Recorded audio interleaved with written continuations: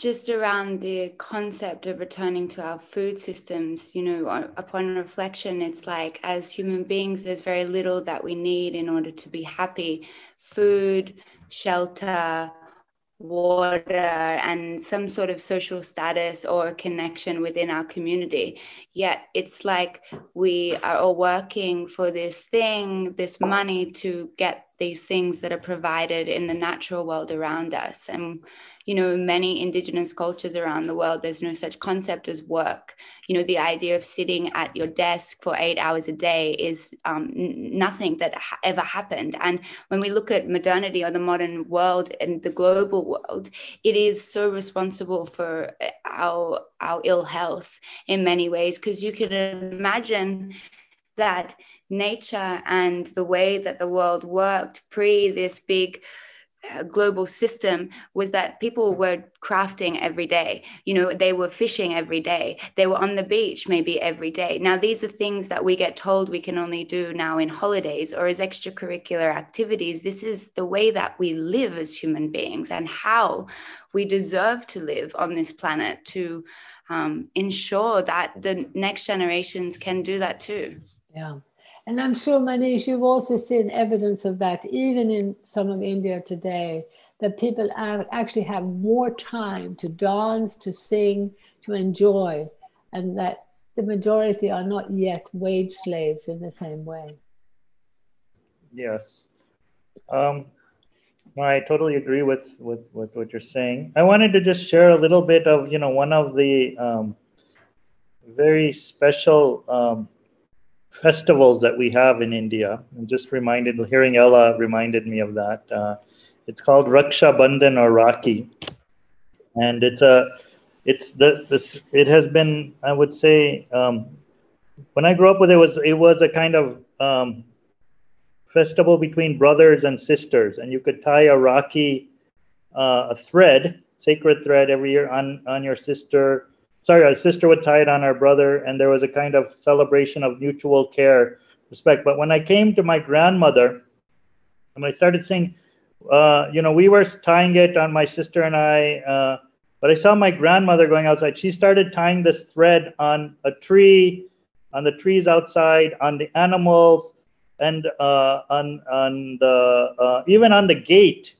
And I've seen people even tying it on their motorcycles or so it's a very sense of sacred respect for all of the beings, the objects around us, and how they take care of us and we take care of them together in a kind of very sacred relationship. And I think that these kinds of small reminders, and in India there's also this saying Vasudhaiva Kutumbakam, the entire world is our family. And with the Rakhi thread, you can actually tie a thread on any being and declare them, mutually declare them as your brother or your sister. So as a human being or more than human being. And I think these kinds of things are very powerful reminders that we are still connected, and there is a larger expansive sense of self that we can just easily access again if we want to, and we haven't lost ourselves so badly that we cannot access that. So just wanted to share that. Can I say something? Yes, please.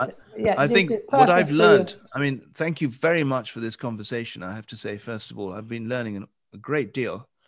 What I've learned is that the importance for us Westerners to learn from indigenous cultures.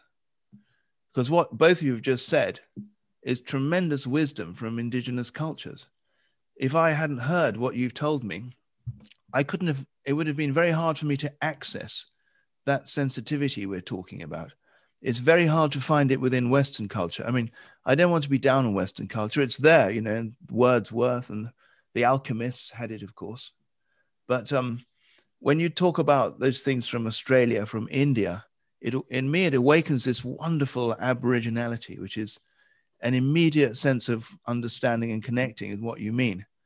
So I realized that part of the unlearning, Manish, I would say, is to learn the immense value of those practices. For example, the Rakhi thread practice that you've just mentioned, what that does to you psychologically to learn that, or what it means, Ella, you know, to really be a skilled fisher person out on the beach, you know, really looking after your nets, listening to the ocean.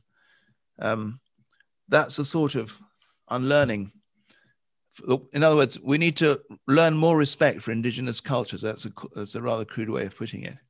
We have to unlearn our culture to some extent and learn indigenous cultures. So we become indigenous. And then, of course, opens up a big question, which we probably haven't got time to go into, which is what's the role of the Western? What's the West's contribution to this? I mean, it can't have been a total waste of time, you know, this whole business that we discovered science and all of that. I don't believe that, you see. I think that's part of the picture. Science is part of the, I'm a scientist, you know. Science, what we call science is part of the picture. So we have to be careful not to throw out everything from the West. What is it from the West that's equivalent to the Raki thread and the crafting, you know, of Aboriginal people doing? What do we have to, we have something to offer here. I would argue, Stefan, yeah. I think we should be aware, as with everything, that things are changing constantly. So one of our problems is that, you know, in order to understand things, we try to hold them static. So when we talk about the West, I see it in the West, we see these two forks in the road, or what is it, a fork in the road after COVID. And some from within the West, there is an increasing, a rapidly increasing thirst, hunger for coming back home to nature. And we can see this through the growing respect for indigenous culture, which is very clear and global within the industrialized world. So I would argue that if science had something to offer, if the basic principle of testing our hypothesis makes sense, this is something that doesn't have to be a contradiction, but we have to be very careful that we don't go along with the fork and the other fork right now, which is being pulled. We're all being pulled in the direction of ever more energy consumption for ever larger mega technological structures, mass urbanization, which is a mass step towards taking us further away from nature, and with every step increasing per capita consumption on a crowded planet. And this factory education Manish is talking about was a training for urban living. So we need to be looking at the fork in the road, and we need to be looking at the science, which is beginning to prove that we need to go home. The science that shows that our nervous systems need it.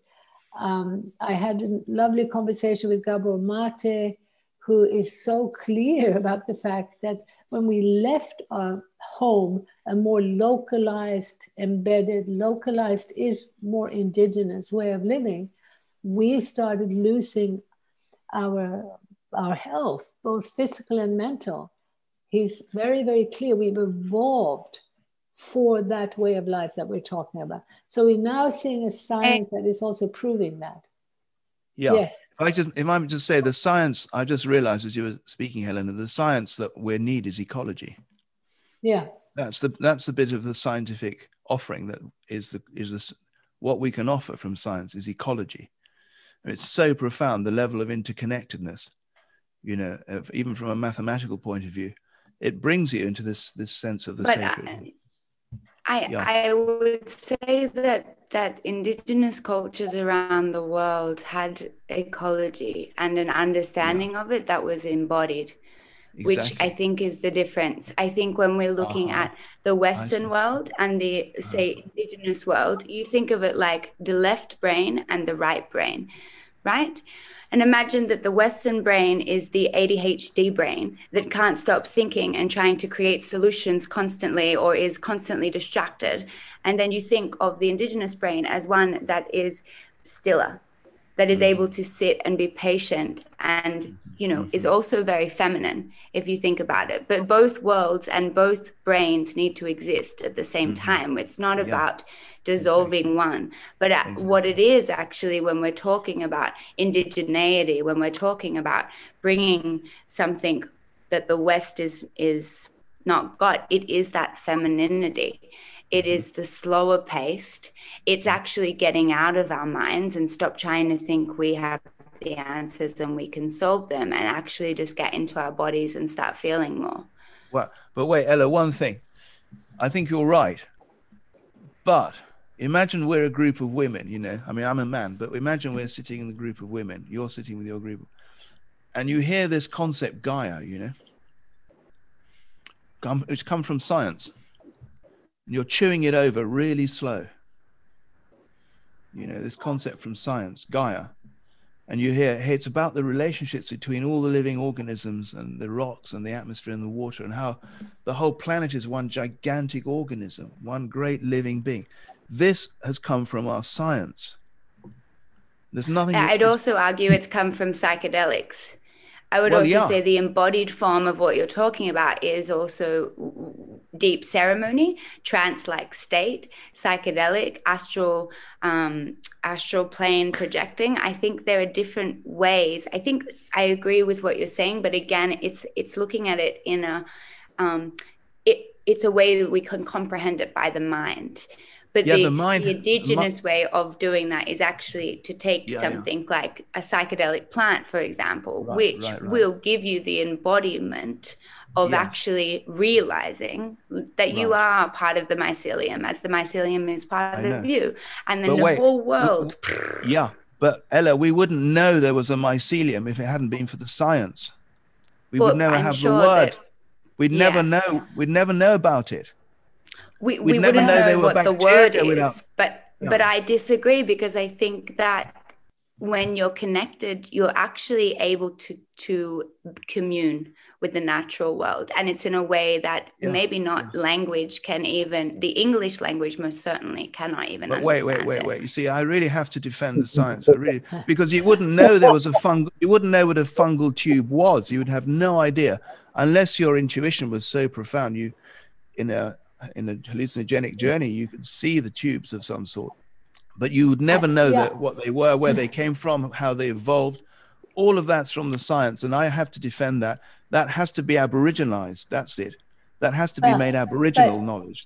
Stefan, I actually think if we examine indigenous worldviews, we will find the equivalent of Gaia. In other words, we'll find that most of them understood the inextricable oneness of life. And certainly, you know, if you go back to Taoism, and if you look at Buddhism, there are different words, but essentially life is one. All of life is one was a teaching of most of those cultures. And I guess what you're talking about is the belief that the language, you know, now we're speaking in English or Latin science, that's the only way to describe it. And I think this is a very interesting discussion, because it could be. I'm not saying it's the only way to describe it. And I'm not sure if that's what you're saying. I'm not saying that. I'm saying that if we disregard that aspect of ourselves, which we've cultivated so much in the West, which we call science, and not the way we do science now, we won't be whole. We've got to, it's got to be part of it. And there's nothing, you see, it just makes your experience even deeper. Well, I'd like to hear what Manish, what you have to say about that. I would like to say a couple of things that I'd offer this. So what concerns me is not science, but the dogma of science, the global dogma of science. Of course, yeah. And I think that, I would, one thing and try to share with different learners in our ecosystems is, a deep humility that needs to be there. And one of the ways is I try to share some of the greatest blunders of science. like, and really saying that science can, like the nuclear bomb, for example. That's really good. Yeah. And Einstein being the only, one of the only scientists to apologize that we made a great blunder here with that. And that, these kinds of things, or, the whole, concentration camps and the gas chambers, another great blunder of science, So I think that, these kinds of things need to be more openly discussed.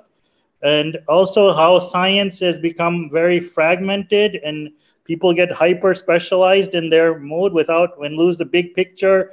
Very few scientists would be joining a conversation on big picture activism, for example. Right. But that's not science. I mean, yeah, I understand. I'm with you, man. Well, that's the thing. What I'm saying is that needs to be cleaned up, because that's all masking itself as part of the scientific dogma. Okay. And the third thing I just want to say, the link of science to global capitalism now, really, it has become a vehicle of global capitalism. And we need to, again, if you want to keep promoting science and defend it, Stefan, what I would say that we need to clean up these things. Because if you keep we do. Wait. Very few I have to respond to that. Yeah. Okay. But one second, Manish. Yeah. Manish, did you finish? We should just let Manish finish, because Stefan, you had quite a long time before. No, I'm good. I like to see Stefan is ready to jump out of his chair. So I'm with you. Well, let me respond briefly. Yeah, I'm with you, Manish. Of course. Yeah. I'm talking. But what is science? Science is sitting with a leaf and wondering, where did you come from? What made you? Where are you from? It's asking those very deep questions of a leaf. And when you do that with the deepest sincerity, of course, we know the economy is involved, but with the deep, what do you find? There are chloroplasts, there are cells. There are cells. Inside these cells of the plant, there are chloroplasts. Those chloroplasts were once free-living bacteria. 3,500 million years. Wait a minute. I'm discovering deep time here. Just by sitting with a leaf, I'm discovering deep time. And you can feel the level of connection that's possible with this. And I think we need to use science. That's science. That for me is science. But I also would argue that perhaps science is a little bit behind the times, and that actually most scientific knowledge that is coming out, Indigenous people have known just through basically living. It's different to look at a cell and intervene it with medical intervention than to see that leaf dancing on the tree and know it is alive, because you are seeing and witnessing it through oneness, which is something that we're also limited to. If you know about neural pathways and the concept of what we're using our brains for in this modern world, we don't even comprehend a fraction of the way that we used to think as human beings, because part of our lights are turned off in our brain. And that part is the part that connects us so deeply to the natural world, and the one that makes us want to observe it and find the answers to it, and not just be in it and accept it. No, I think just one thing, I think we also have to, Stefan, look at when Monsanto invests billions to create genetic engineering.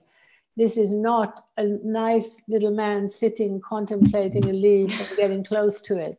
It's the opposite. What you're pointing to, you're all pointing to the shadow. You're pointing to the shadow of science. You're right. Science has a big shadow. I'm sure localization could have a big shadow too, if you're not careful.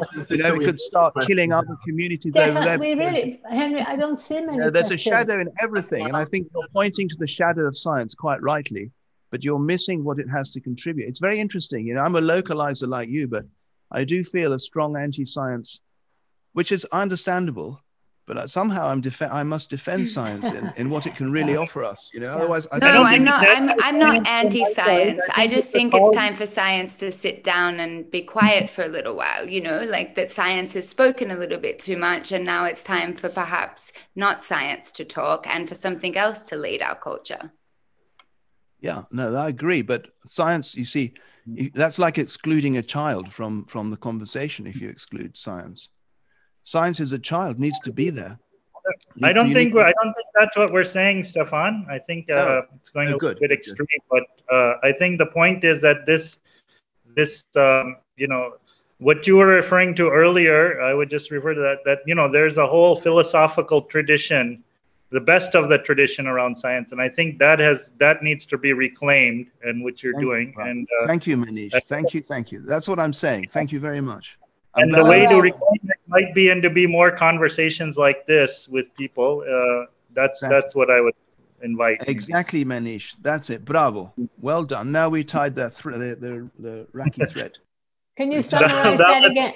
Can you summarize that again, Manish? How you tied it together? No. I'm saying that Stefan was basically talking about wisdom and philosophy, and I think the need is now to reclaim that within those traditions within science and re-highlight those, and that these kinds of conversations might be very integral to that kind of process. And Manish, that's brilliant. We've just demonstrated what we're talking about. You see. That's really well done. Really beautiful. I get to tie a Raki on you, Stefan. Now we're brothers. Well, okay, you and I are tied by a Raki thread. What an honor for me. Thank you, Manish.